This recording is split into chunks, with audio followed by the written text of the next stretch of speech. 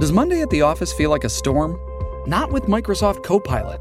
That feeling when Copilot gets everyone up to speed instantly? It's sunny again. When Copilot simplifies complex data so your teams can act, that sun's shining on a beach. And when Copilot uncovers hidden insights, you're on that beach with your people, and you find buried treasure. That's Microsoft Copilot. Learn more at Microsoft.com/AI for all. Survivor 46 is here, and so is On Fire, the only official Survivor podcast, and we have a twist this season. The winner of Survivor 45, Dee Valladares, will be joining us every week. We're going behind the scenes of the biggest moments, the how and the why things happen, and the strategy and analysis you can only get from someone like me, a Survivor winner. Listen to On Fire, the official Survivor podcast, wherever you get your podcasts.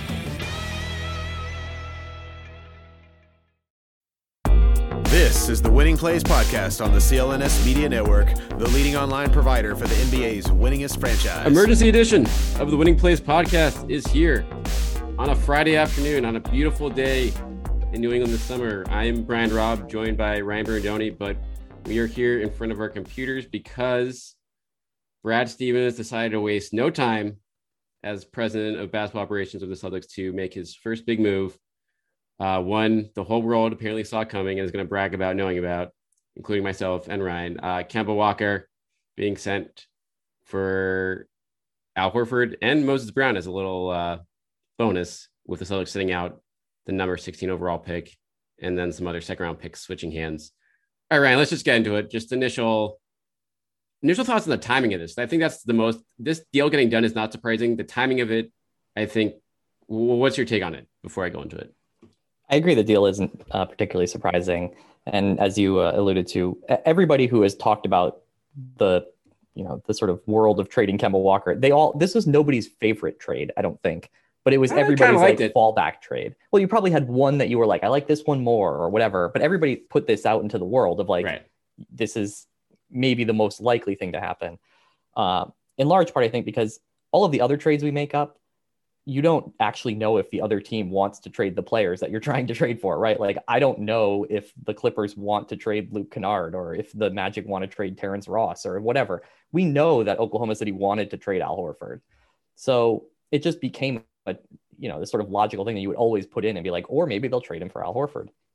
And the timing that it's not a week later or 2 weeks later or something like that, or not at not at the draft, I guess is somewhat surprising. There were the people who are sort of, the Bobby Markses of the world were like, nobody ever makes trades here before the combine. You would like to see who's out there because maybe you fall in love with somebody at the draft or something like that. But it's just, I don't think it makes that big of a deal if it's, now or a couple of weeks from now. And honestly, if you're going to make this trade and you go to the combine and you fall in love with somebody at the 16th pick and you don't make the trade because of it, like, you're probably just way overvaluing something like the combine anyway, right? Like, that's not a good way to operate. Well, I feel like, Ryan, it comes down to like, the Celtics knew if for whatever reason, if another team sold themselves on Horford as, a potential destination this offseason, this option would go away and the Celtics don't have potentially no outs at that point with Kemba Walker. So them just jumping on it now when they, found something that was agreeable here is like, okay, let's not risk anything. Let's just get this done. And then on top of obviously the drama of, would be not an ugly situation, but clearly a situation where, Kemba wasn't particularly happy. And obviously the Celtics wish he was healthier and was a better fit this last year, but none of those things were the case. Yeah. I mean, the out of course could always be there if you just don't trade him and like everybody gets over right. And moves on with being professionals who are, it's not like Kemba was a malcontent or something. No. Whether he wants to move, but I don't think he wants to be in Oklahoma City either. No. So it's not like this is some. No, this isn't good for Kemba. Yeah, exactly. Like if you gave him the choice at this point, he would probably be like, maybe I would rather be on the Celtics still. Yeah. Or maybe not, because maybe he's going to move on from there to another team, and Oklahoma City will get yet another pick out of this chain of events and trading all these players for picks. There's no way of really knowing that, but yeah, I agree that somebody else could have swept in and grabbed Al Horford, but I don't think that was going to happen. I think that they like Al Horford. That's one of the things that we can talk about. I'm sure we could. Yeah, let's go there. About this on concerns, things that concern you about it, things that you think are positives about it, and not to start on the negatives, because this isn't like a huge negative. But one of the things that you do worry about, you sort of put in the back of your mind, and you can't evaluate on this yet from one trade, is like there's a long history of people moving into front offices and making trades based on players who they worked with before and or who, basically whipped them in games against them in the past. And like the Celtics went out and got Al Horford and Moses Brown.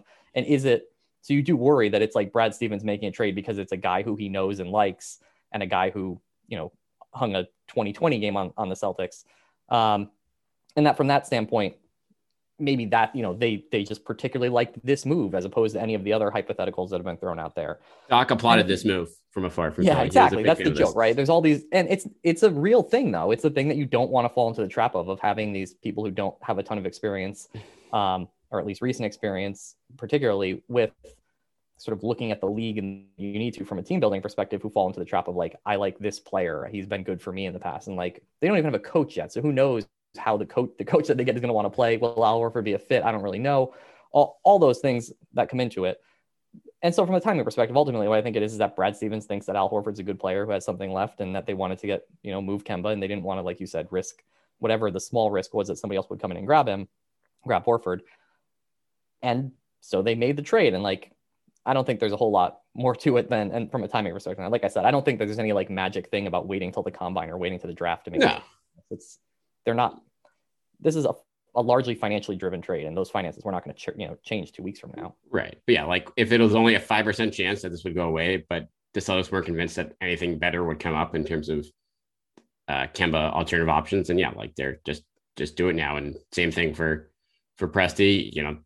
Maybe the Celtics do fall in love with someone at 16 or in that range and get second thoughts. So maybe that's why they probably were like, yep, let's just get this done and we'll rebuild Kemba's value for a year and someone can take him and we'll take another bad contract next year.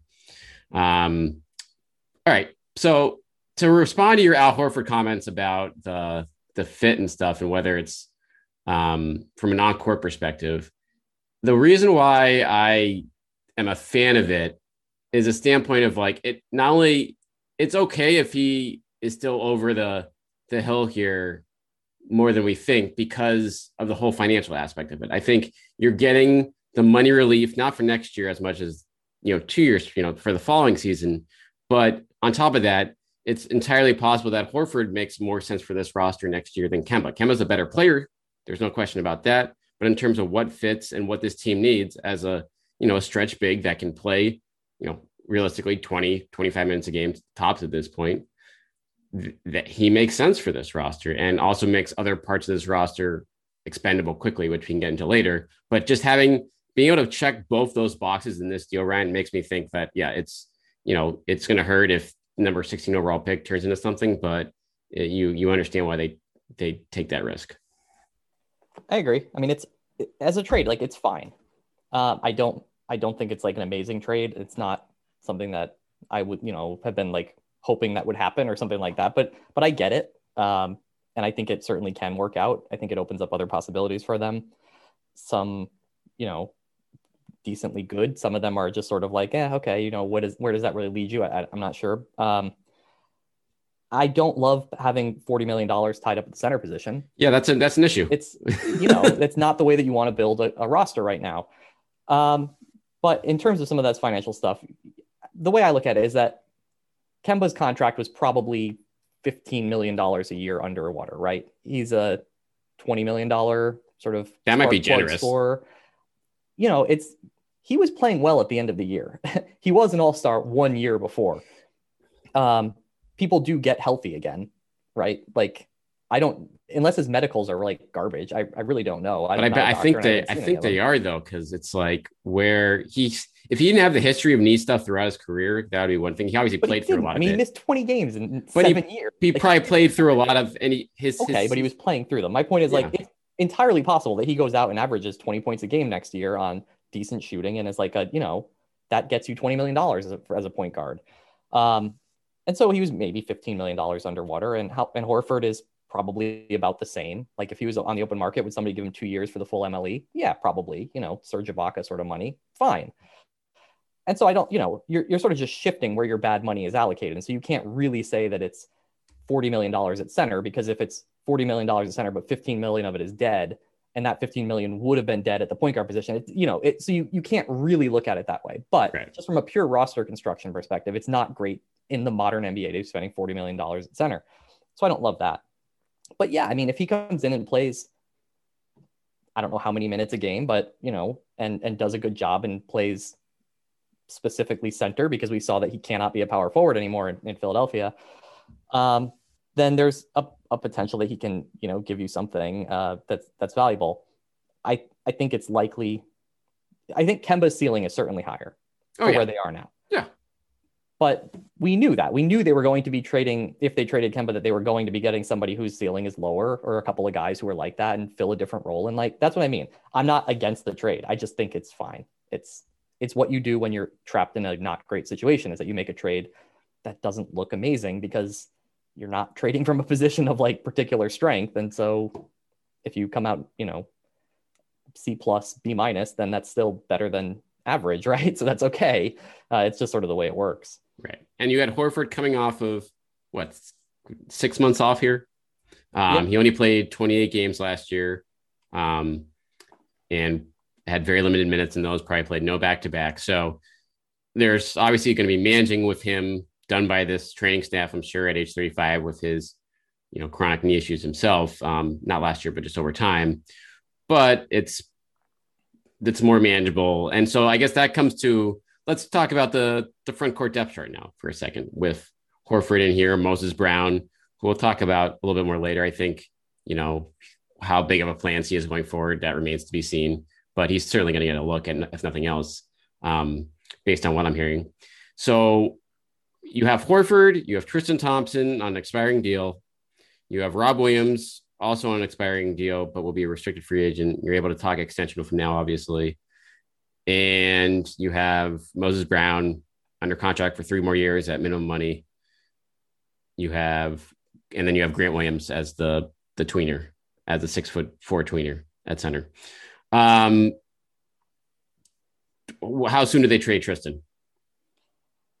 Ideally quickly. Now, so the only caveat I will have to that is, like I said, you don't want to have this much money tied up at the position, but if your way of getting rid of Tristan is that you have to trade another draft pick in the future, you don't really want to do that either. You got to find a team that just will take him. Yeah. So can you find another, bad contract for a position that you would rather have? Of course, the problem there is that wings are just more valuable than centers. So, and you have tons of small, you have lots of shooting guards right now. So you don't need that.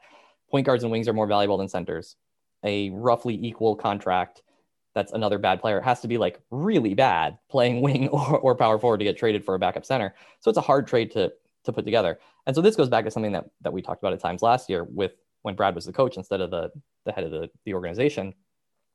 There is a solution here, which is that you don't play Tristan Thompson, that he's on your roster, and that if Al Horford and Robert Williams are both healthy, then he just doesn't play. And you still pay him. And that's just the way it goes. There's a lot of guys, as I've said multiple times, there are lots of guys around the league who have some amount of name recognition and history who get to be a certain point in their career, and they just don't get to play every night anymore. And they're unhappy about it. And that's the thing that the coach has to deal with. And so that is the other solution, is that you carry them all. And when Rob, or Al can't go, then he's your backup center. Which could be a lot, by the way. Foul trouble, absolutely. That's not to say that he's going to play eight games or something. He's going to play a decent. Your third center on this team is going to play a decent amount. You're going to get foul trouble and injuries and back-to-backs and everything else. But there will be nights where it's just Tristan Thompson, DNP, CD, and that's again, not ideal allocation to have your third center making $10 million a year, but it's better than trading them away for a trade exception that you're never going to use and having to give a first round draft pick to do it, and then having to re-sign somebody into that spot and cutting into your other flexibility. So if they can get something, if it works as a part of a larger trade, then obviously they should move him right away. But it's not an absolute lock that they will move him. They just have to manage it correctly. You can't be out there being we're going to play Tristan Thompson and Al Horford together. You can't do that. No. Just whoever the next coach is has to be willing to sit somebody on the bench who's a veteran instead of trying to force them all into the court together, because it won't work. Right. And I agree 100%. And hopefully that is they're far better positioned to do that here. But here's why I think that you don't even need to keep, I like your plan of, just wait until a good deal surfaces for Tristan, whether it's this summer, or maybe you have to wait halfway through during the season when some team gets desperate or just says okay, that's the guy I can put us over the top or someone gets hurt. So he becomes, appealing at $9 million or whatever. But the Celtics getting Moses Brown here as to be like a fourth center who could, Tristan Thompson is far better than Moses Brown, but Moses Brown makes 10% of what Tristan Thompson does. And if you only need a guy like that periodically, assuming that he grows a little bit as a player at 21, he's not going to put up the stats he did in OKC because he's not going to play as much on the team that, isn't meant to lose. But there is some legit promise there. And so could he fill in here or there? Sure. So you don't necessarily even need to keep Thompson as the injury protection depth. It would be nice to have, obviously, but you don't need that with Brown being in the mix now. And so you can really pick your spot there with Thompson a little better for the Celtics whenever you find something that looks appealing. Oh, yeah. I mean, absolutely. I'm not saying that the ideal is to keep Tristan Thompson. The ideal would be that you move him and get the whole band back together, re-sign Aaron Baines for the minimum, right? Like that's actually what you would want to do. You would want a veteran, big-bodied to sort of balance out your options, veteran third center who just isn't going to play a whole lot, and they make the minimum. And you get out of that $9 million and $10 million that Thompson is making, and you are able to deploy it somewhere else on the roster in better use. I'm just saying, if you can't, because if nobody wants him and your options are, I can trade him somewhere, but I have to give up next year's pick, which means that then when another trade comes up, I can't trade anything until 3 years out from now. You can't encumber your future too greatly in terms of both trades and the way that you're going to be adding, young talent in the future to dump a year of Tristan Thompson. You might have to bite the bullet on it. That's bad roster construction, but it might be better than the other bad options. And if that's the case, then, you just have to live with that. But yeah, obviously I would rather trade him for something that fits better and then go sign some other big veteran or, not big bodied veteran for a minimum. I don't know who that would be. What are the chances? What are the chances they sell high on Rob Williams? Not zero. It would be very frustrating to me if they were to do that. Now, obviously, if what you get back is another young player with high upside or something like that, then that's a different conversation. But yeah, if they trade him for the 25th pick next year or something like that, then that's going to be very frustrating to me because, again, things that we've talked about in the past, right? What's really matters for this team is where they are going into the end of this contract for Jalen and Jason and then into the next contract, not necessarily where they are this year. The difference between the 3 and the 4 seed next year or the 3 and the 6 seed next year is less interesting to me than where they are a couple of years from now. And because of the drain in talent in so many other places, you then have to take some risks with what you're doing. And I understand that signing Rob and counting on his health is a risk, but one of the places that you can very quickly replenish your talent base is signing Rob Williams to an extension and then having him turn into, the player that we think he might be able to be. And so if you were to cut bait on that and then just sort of have this team of young players and 2 young stars with a bunch of short-termist veterans making kind of crappy contracts around them, that's not a good fit for anything. So it would be disappointing. Again, like I said, if you trade him and you get the 10th pick in the draft or some other you get a really high, pull it over. Yeah, sure. Then that's a different conversation. But yeah, I don't want them to dump him and be we're moving him because we don't have minutes for him. And so we don't want to extend him. So we're going to take the, whatever crappy pick. Well, this gives you, again, it gives you flexibility in those negotiations. It obviously helps your positioning with Fournier on the open market as that develops. And we'll get more into that, in future episodes here. But obviously the odds of M Fournier being a Celtics next year just went up by a lot. And then even Smart too, but there's not that there was any pressure to move Smart this offseason, but the viability of, being willing to pay him, or if you're known find a ticket for Kemba, the squeeze on the payroll would have been pretty tight. So someone like Fournier, Kemba, and Smart all weren't going to be here next season, and they took care of that problem right away. Yeah, I mean, everybody has said that, right? 2 of the 3 at most. And now there's 2 of the 3. Well, there's 1 of the 3 that's here. Right. And it could be one. Could one more could still move. Yeah, absolutely. And there is the thing that we don't often talk about, which is that Evan Fournier might just not want to be here, right? He may just get a better offer somewhere else. And it's if the Knicks come in and offer him $20 million for, $80 million for 4 years, it's oh, well, that's just the end of that, isn't it? And you can't necessarily account for that. And we've learned that lesson in recent free agency periods where the Celtics have a line of reasonability and other teams do something that they don't think is reasonable. But yes, the capability of having those two remain with the team is much more in play now than it was before this trade. And on the Smart front, like, he's the starting point guard now. Yeah. And if you believe that he's going to be your starting point guard beyond this year, which I actually think is a completely reasonable thing. We were sort of talking offline in text about like how I think it's an intelligent way to build a team around Jalen and Jason, especially if Jason's going to become more and more of a point forward, and like to build defensive flexibility around them. They allow you to do that in a way that most other young stars don't if they don't play the wing. And so having Marcus be your point guard would be fine. And if the talk about how he wants an extension is true, like, his max extension is only 20% more than he makes now. Like, you could very reasonably just extend Marcus for 20% more than he makes now, add a couple of years, and have him be your starting point guard. And I think that also becomes more likely now that Kemba's out of the picture, because you need a point guard. And that's not to say that I expect that to actually happen, but like, if you had asked me yesterday, that seemed less likely than it does now, right? Right, for sure. And I mean, to be honest, this was something. Whatever, when Kyrie walked out the door in 2019, I thought this was the avenue they were going to pursue at the time, is to be like, okay, see what Smart at point guard looks like full time. And we saw how that turned out. I mean, it turned out obviously very well for a year when Kemba was healthy, but then went sideways. So now that's the logical fit there. Not to say that they won't bring in, they could test his value on the market right now. And if they find a better fit, I think that could certainly be in play, or allow him to move to just to be the do everything six man. I think that could be in play too. But the odds again went up a lot in addition to Fournier being around for Smart being around for next season. Let's talk about Horford for a minute. In terms of, is he going to finish his career as a Celtics? I'm curious right now. I mean, I think the odds are he's going to be here next year. Do you think they waive him just to dump that? Or do you think more after this year? Or do you think the odds are there's a path to some cap room if they, again, you'd have to probably attach a pick to move that deal, but that deal would have to be fully guaranteed, right? If they move it, you wouldn't be able to trade him and only have the 14 million guaranteed, or would you still be, you can still do that? Okay. Yeah. So, I mean, they could, it would obviously depend on how they trade him and who they're getting back and all that. But like, if you're trading him into cap space or something like that just to clear the money, then yeah, you can trade him without having to guarantee it. But they would have to be able to take the whole contract in. Right. I do not think that they are going to end up waiving him.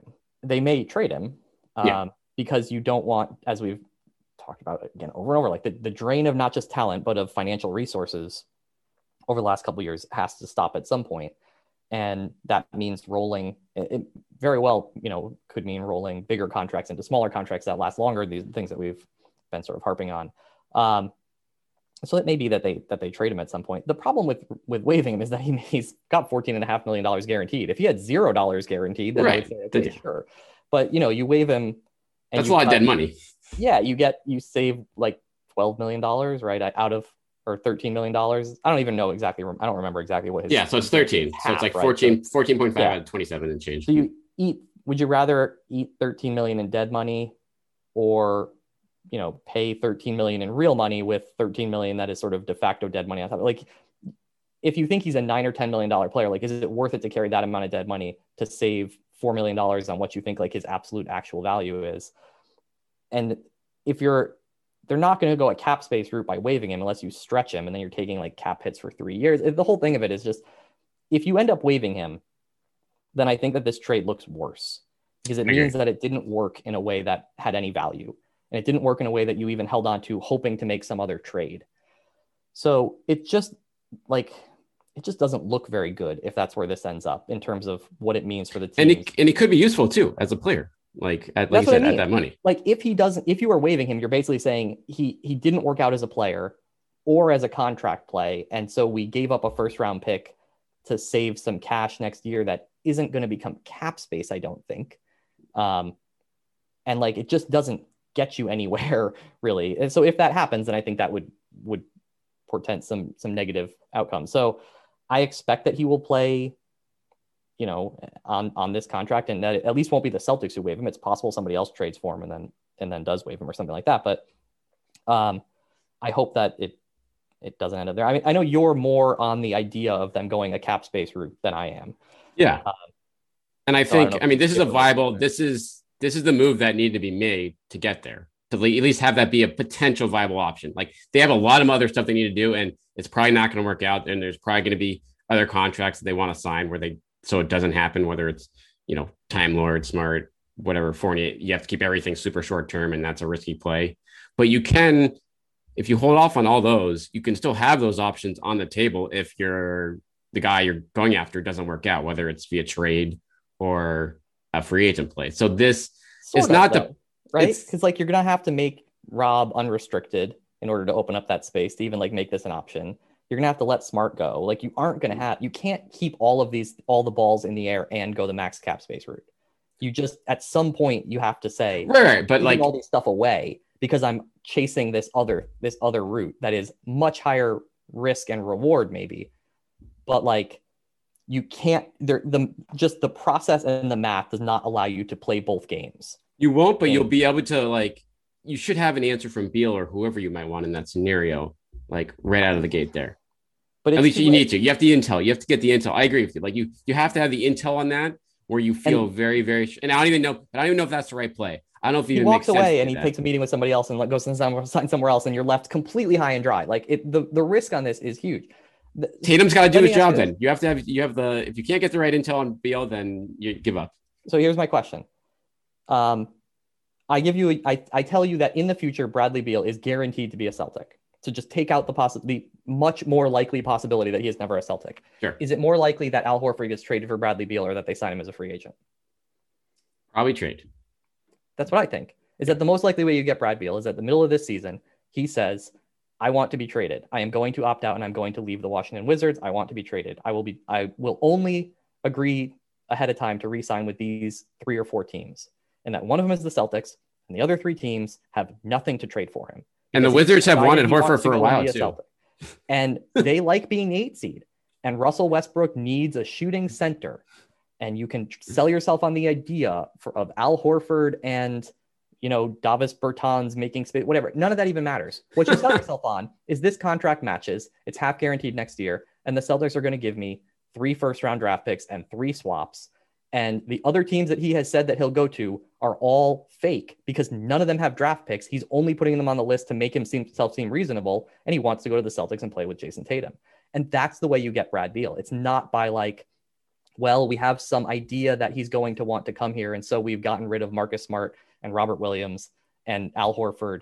And we traded, whatever. We gave away a young player because we needed to open up every dollar. And Al Horford's guarantee means that we have to get rid of Aaron Nesmith. Now, like that route just seems so much less likely to me than the thing that we have seen over and over, which is that these players decide who they want to play with and then they force it to work. And so I don't know. Yeah. Keeping all your draft picks would be nice, but you're right, because the collateral damage for your other players you lose in that scenario is probably worth more than those picks, probably. Yeah, you're right. Because you're going to be in a win now route at that time, right? Like if you have Tatum, Brown, and Beal, and as I've said, like trading Brown for Beal, I think just is kind of dumb. Not because they're not good, but because Tatum and Beal together are not going to be good enough without. And Beal makes so much money. Beal makes so much more money than Brown too, like in terms of like filling out the rest of the roster. You have to be the ownership has to be willing to pay like a lot of money for any of this to happen, which is again, it's much more likely that Brad Beal never plays for the Celtics. But I just think that like the route to getting there is much cleaner that way. And that's one of the things about this trade that is okay. Talked about, some of the things that are like a little concerning, whatever.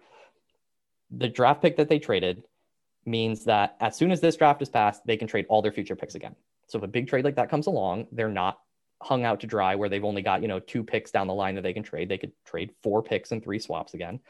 Horford, for all that his contract is big and negative, big negative contracts often get involved in trades, and it's smaller than Kemba's, and so somewhat easier to trade and has that half guarantee. Like a lot easier to trade. It's not like they gave it it's not like they've closed off all avenues to adding a better player.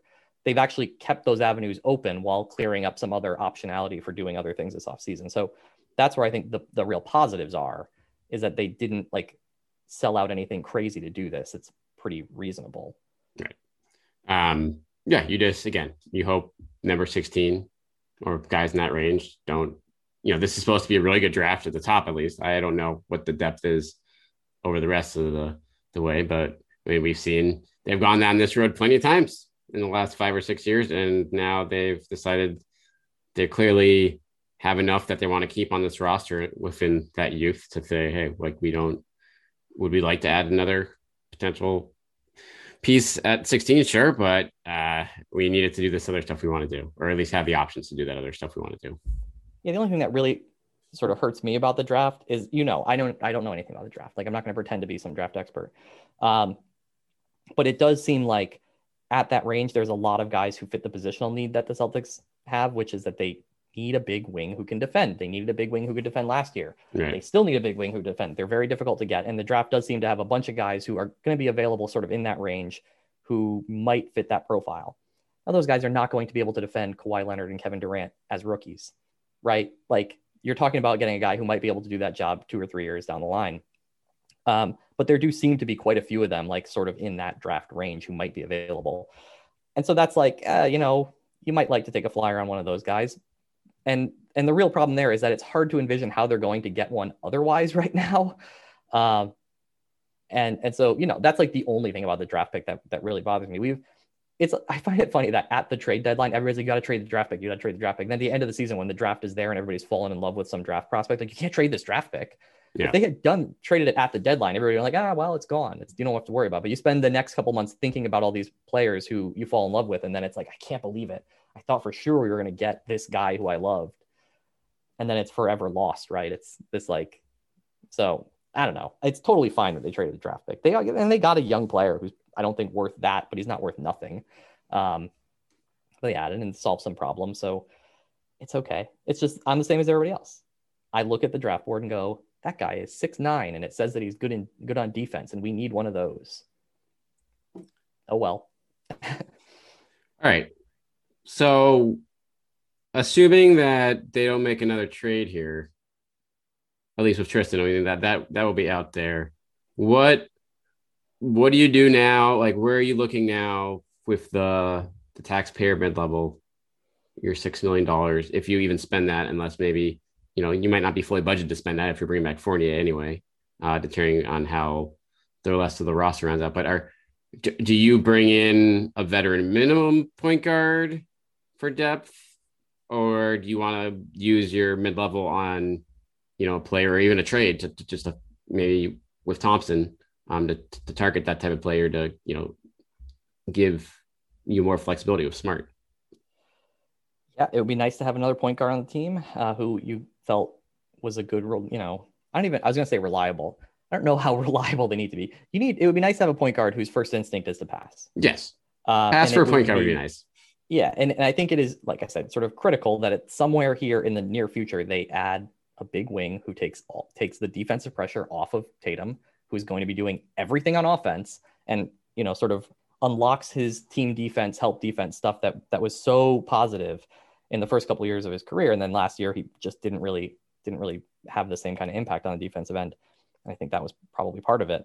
And so that position, I think, is number one. But yeah, point guard, they're pretty light there. This is what happens when you have 5 centers on your roster and 4 shooting guards. Like, there's just not enough positions left to have every other role that you want to have filled.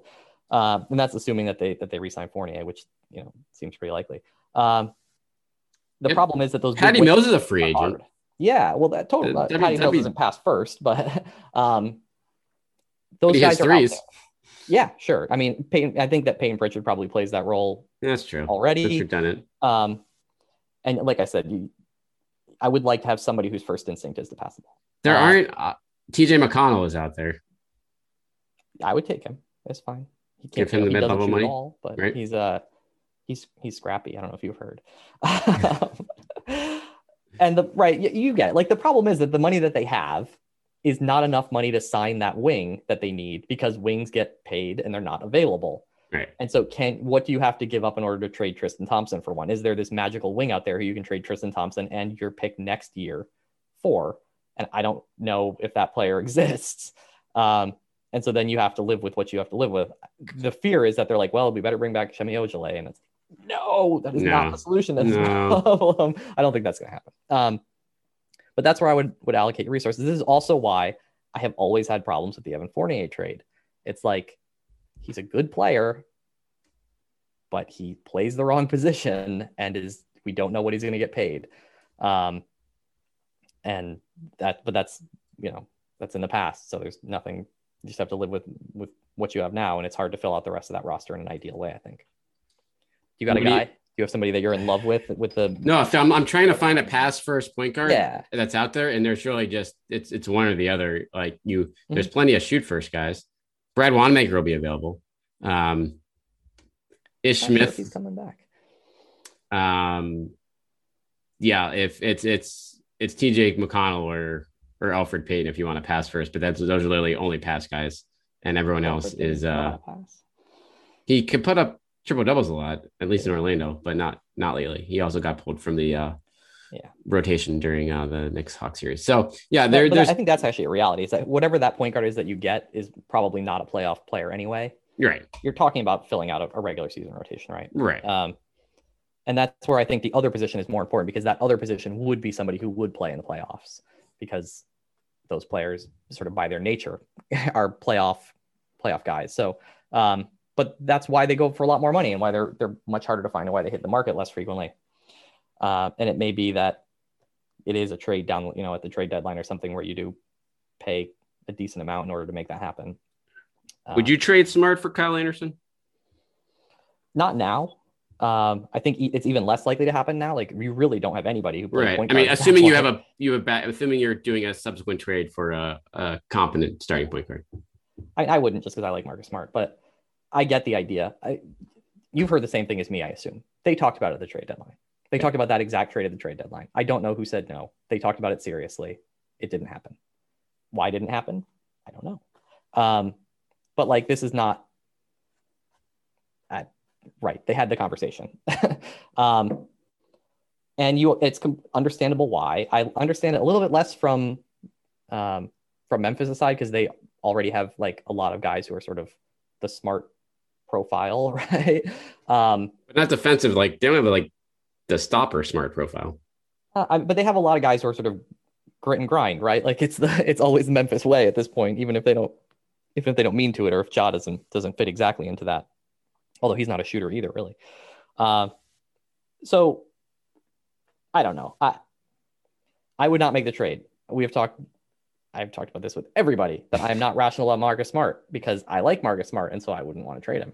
Yeah. But this does make sense. Like, Smart feel better about, like it is again, if you without a good backup plan in place behind Smart right now, then I don't make that trade either. And looking around the league, it's tough to find a good one, because this is a deal. If you bring back Fournier and you get Smart back into a role where he's, again, much more pass first and shoot first, which he's had a lot of success in, a couple years ago and during the Kyrie era. I think that's the player you want him to be, and allows him to, again, focus more of his energy on the defense too, which I think would be a help too, after I think taking a little bit of a step back in the area last year. Yeah. So I think that anybody who's watching the playoffs, like this thing that happens every year where we go through the regular season, you're like, I want this player, I want that player. And then you get to the playoffs, and it re-emphasizes what type of players can play in the playoffs. Right. Last night we saw a game where both teams played six-man rotations. And so we know absolutely that Jalen and Jason can play in the playoffs, because they are the type of player that excels in the playoffs. Like, it is the best thing about the Celtics franchise right now, is that they are built for the playoffs when those guys hit their prime, if they, stay here and are healthy and all that, which obviously they were not healthy this year. So what other players do you know can play in the playoffs? I know Marcus Smart can play in the playoffs. I know he can defend in the playoffs. I know that he is not shy, which can be a good or bad thing, but like, there are lots of players who they get out there in the playoffs and like, they don't play the same way. Yeah. And I know that Smart has been in the playoffs every single year, and that he can do the job and play in the playoffs. Evan Fournier should be able to play in the playoffs. He's the player comp that I sort of use for him and have been for this contract is Bogdan Bogdanovic can play in the playoffs. He can make shots. He can dribble and pass. The defensive challenges are real. But if Fournier is playing between Smart, Brown, and Tatum, every team is going to have somebody who is some amount of a weakness. If your biggest weakness is 6'7" Evan Fournier, you're in pretty good shape. Right. If he's your second worst defender and your worst defender is a Kemba Walker and Isaiah Thomas or Kyrie Irving, like that's when it becomes a problem. Then you're in trouble. Yeah. And so I think that you can make that work. I would prefer that you had this magical 6'8" big wing who can shoot corner threes and that you were playing Smart, Brown, Tatum, that guy, and whoever else, or Fournier and that guy was playing as your small ball center, right? Like that's what I would prefer. But I can live with those four guys I know should be able to play in the playoffs. I'm a little bit worried that Fournier's playoff history is so bad. Yes. It just is. But he was playing in a different role, usually in those situations, right? If you're playing him as a third ball handler, spot up shooter, that kind of like, can he do it? We know Horford could play in the playoffs when he was younger. I don't know if Rob Williams can play in the playoffs. I think that's an open question. I think he can play off the bench, like 10 minutes off the bench. I think he can. Sure, but if he's your starting center, you don't feel where does confident that become there. a problem? I don't know if that's the case, but like I talked about, like his upside is that he can be one of those guys. Yeah, and so you have to pay him, I think, and try to lock him up because he can be. So like I think you do have the foundation there of available players who can play in the playoffs, and then you guys have guys who are in your roster who also can play in the playoffs. Aaron Nesmith, if he comes anywhere close to what his 70% outcome is. If he gets his 50% outcome, I think he can play in the playoffs. I don't know how much, but 6'6", 6'11" wingspan, can shoot and runs around and isn't afraid, can play in the playoffs. Romeo Langford, I think, can play in the, like they have a lot of guys who can do that. And I think that you just kind of want to lean all the way into that with your remaining limited resources of like guys who can play in the playoffs is what you need. Because you have this unique situation of like, you have two stars who have no playoff weaknesses. Yeah.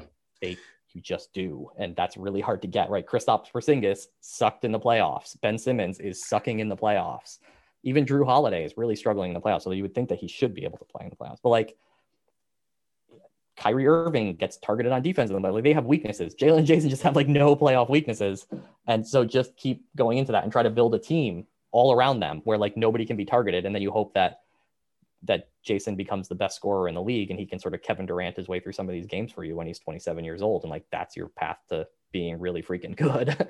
I don't know. This has nothing to do with the trade that we're talking about. I'm off on but this is what's setting it up for it. This is team building, and this is finding those pieces to put around those guys.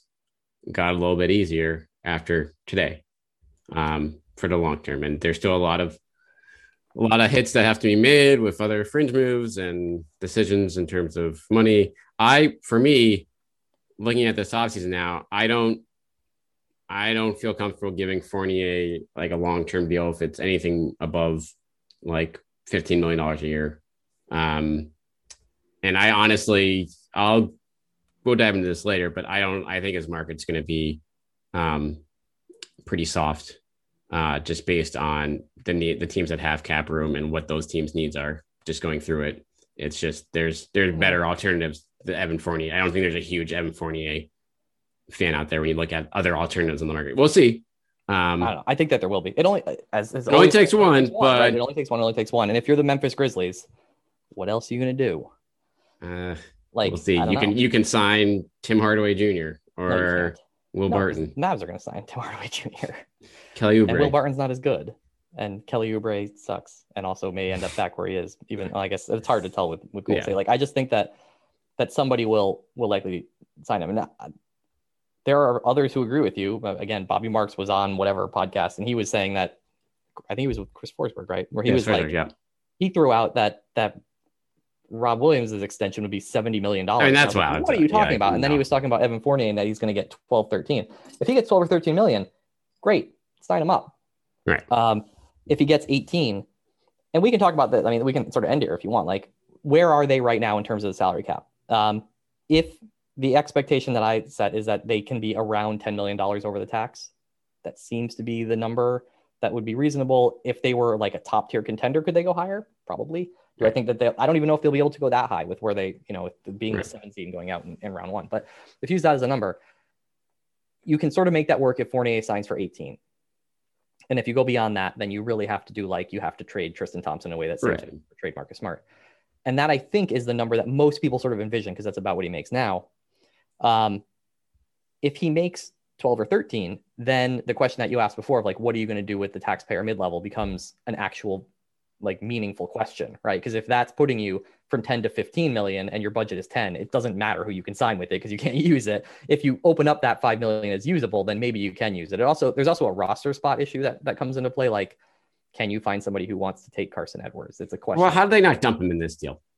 Probably because they couldn't make the money work, because they needed the Brown was for salary matching probably. So Edwards might have no, they could have, because they could. I mean, so the reason that they did that Brown was included, according to Adam Himmelsbach anyway, it was primarily for salary matching.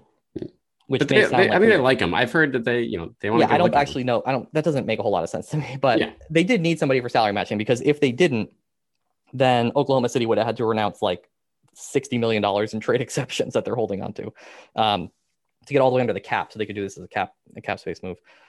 And so by including him, they preserve all these other trade exceptions. But those trade exceptions, they could have taken Carson Edwards into, right? So like any one of those little trade exception, they could have just taken Carson Edwards. And once again, they haven't. We haven't talked about what are your thoughts on Brown, period, as a player? I have no idea. Come on, you watched him did you not watch that Saturday night game? Sure. That's one game. I think it's funny that there was somebody an Oklahoma City media person who tweeted out like, I think this was his best game. And it was not that game. It was another game where he had like 23, 16 and 7 blocks. I guess the only point I can make about it is if you took a 21-year-old center out of the NCAAs and dropped them onto an NBA team, or you took an NBA, let's say you took an NCAA team and you put them into the NBA for 25 games, that would be the worst team that you've ever seen in the NBA, right? Because they're an NCAA team, which is functionally what Oklahoma City was the last 25 games last year, other than when they beat the Celtics. They lost every game by 25 points. But a 21-year-old playing against NBA players who puts up 10 and 10 every night over the course of 25 or 30 games would get drafted. Would he get drafted 16th? I don't know, because teams are trying to avoid drafting centers. But like, that's a guy who would get drafted. So I agree with the idea that like the balance of this trade of 16 for Moses Brown is like, maybe that's a difference of 10 or 15 draft slots, at the back end of the first round. Like there is some return value there. They got the second round pick in 2022. I mean, they traded one, but you think that OKC pick coming back is going to be in the early to mid 30s. So that's again, you moved up a few spots from the one you gave up. I didn't even look at what teams are those picks are associated. Do you know that it's OKC's pick? I want to say it's I didn't. I'll look at the press release, but I want to say it's their pick. If it's their pick, then that's good. Right. The 2025 pick, I don't know if it's the Celtics pick. They own the Memphis pick now, 2025 as well. Yeah, so it could be one of those. Yeah, whatever. I'll try to find that out. 22nd round pick shuffling, fine, whatever it might be. But he's right. Like he's a 7'2" center who, because he doesn't shoot free throws very well, even though he gets to the free throw line a lot, and because he doesn't shoot threes at all, is not like a super efficient offensive player. But he blocks shots and he's big and he's better. He's going to be better than Taco, right? Poor Taco. Bye, Taco. Yeah, that's okay. Unless Tristan gets moved and then maybe Taco stays. No, still. Well, I mean, Taco has one more year of eligibility for two-way, but that would be really weird to have both of them. Right. But so no. I don't know. Like, what do you think? I mean, have you seen more that one game and some highlights? I probably saw one. I saw the 2 games they played OKC, and just he was on my fantasy basketball team, so I've been following him through that. He shoots. He can't shoot free throws, but as a third or fourth center, sure. And maybe he turns into a rotation center on an okay team, or a good team, I should say. So, but that's Can he stand behind Joel Embiid and wait for the double team to come, or does he get run over? That's the question. That's the question we all want to know, and we will find out. Probably, I guess he won't play Summer League now. I would assume his 3rd season in, but we'll see who ends up still being around on that roster. His first season wasn't a real season, though, right? No, yeah, he was 2A. He played 9 games. Yeah, right? Yeah. So maybe they do have him. That actually, the one thing is that actually does matter for the end of his contract, because I believe that means that if they can't make him they can't make him restricted if he like really hits, because he would still have 4 years. Right. Yes. But that's such like small potatoes at the end, whatever. Right. Like whatever. If you get to that point with him, you're really happy. Exactly. So that would be a big one. It's all right. Fine. Yeah. It's we all have plenty of time to break this down more in the coming weeks, but I think we covered our bases pretty well in terms of everyone involved. Again, it's too bad it didn't work out with Kemba. Just a real tough situation with the injuries. Never got to see what he looked like at 100% in the postseason. And the Celtics, the fit with what he's able to do now just wasn't there. And so the Celtics take a step towards fixing this team for the future with this move. And be sure to follow Ryan on Twitter at DangerCart, as always. Much appreciated for hopping on from Emergency Pod. Oh, I do have a statement from Rich for us to end up on. Since he was not able to join us today, let's pull this up here. Rich says, thank you, Kemba, for 2 years of good vibes and positivity. Thank you, Brad and front office, for doing what needed to be done. Thank you in advance to whoever team takes Tristan. Moses will set us free. That is Rich Levine's closing statement there. Guess well we're all said, on the Rich. same page then. Yeah, I think pretty much we're all on the same page. Right? So, glad you chimed in with that. That was perfect. All right, Ryan, thanks again. And we'll talk to you guys next week.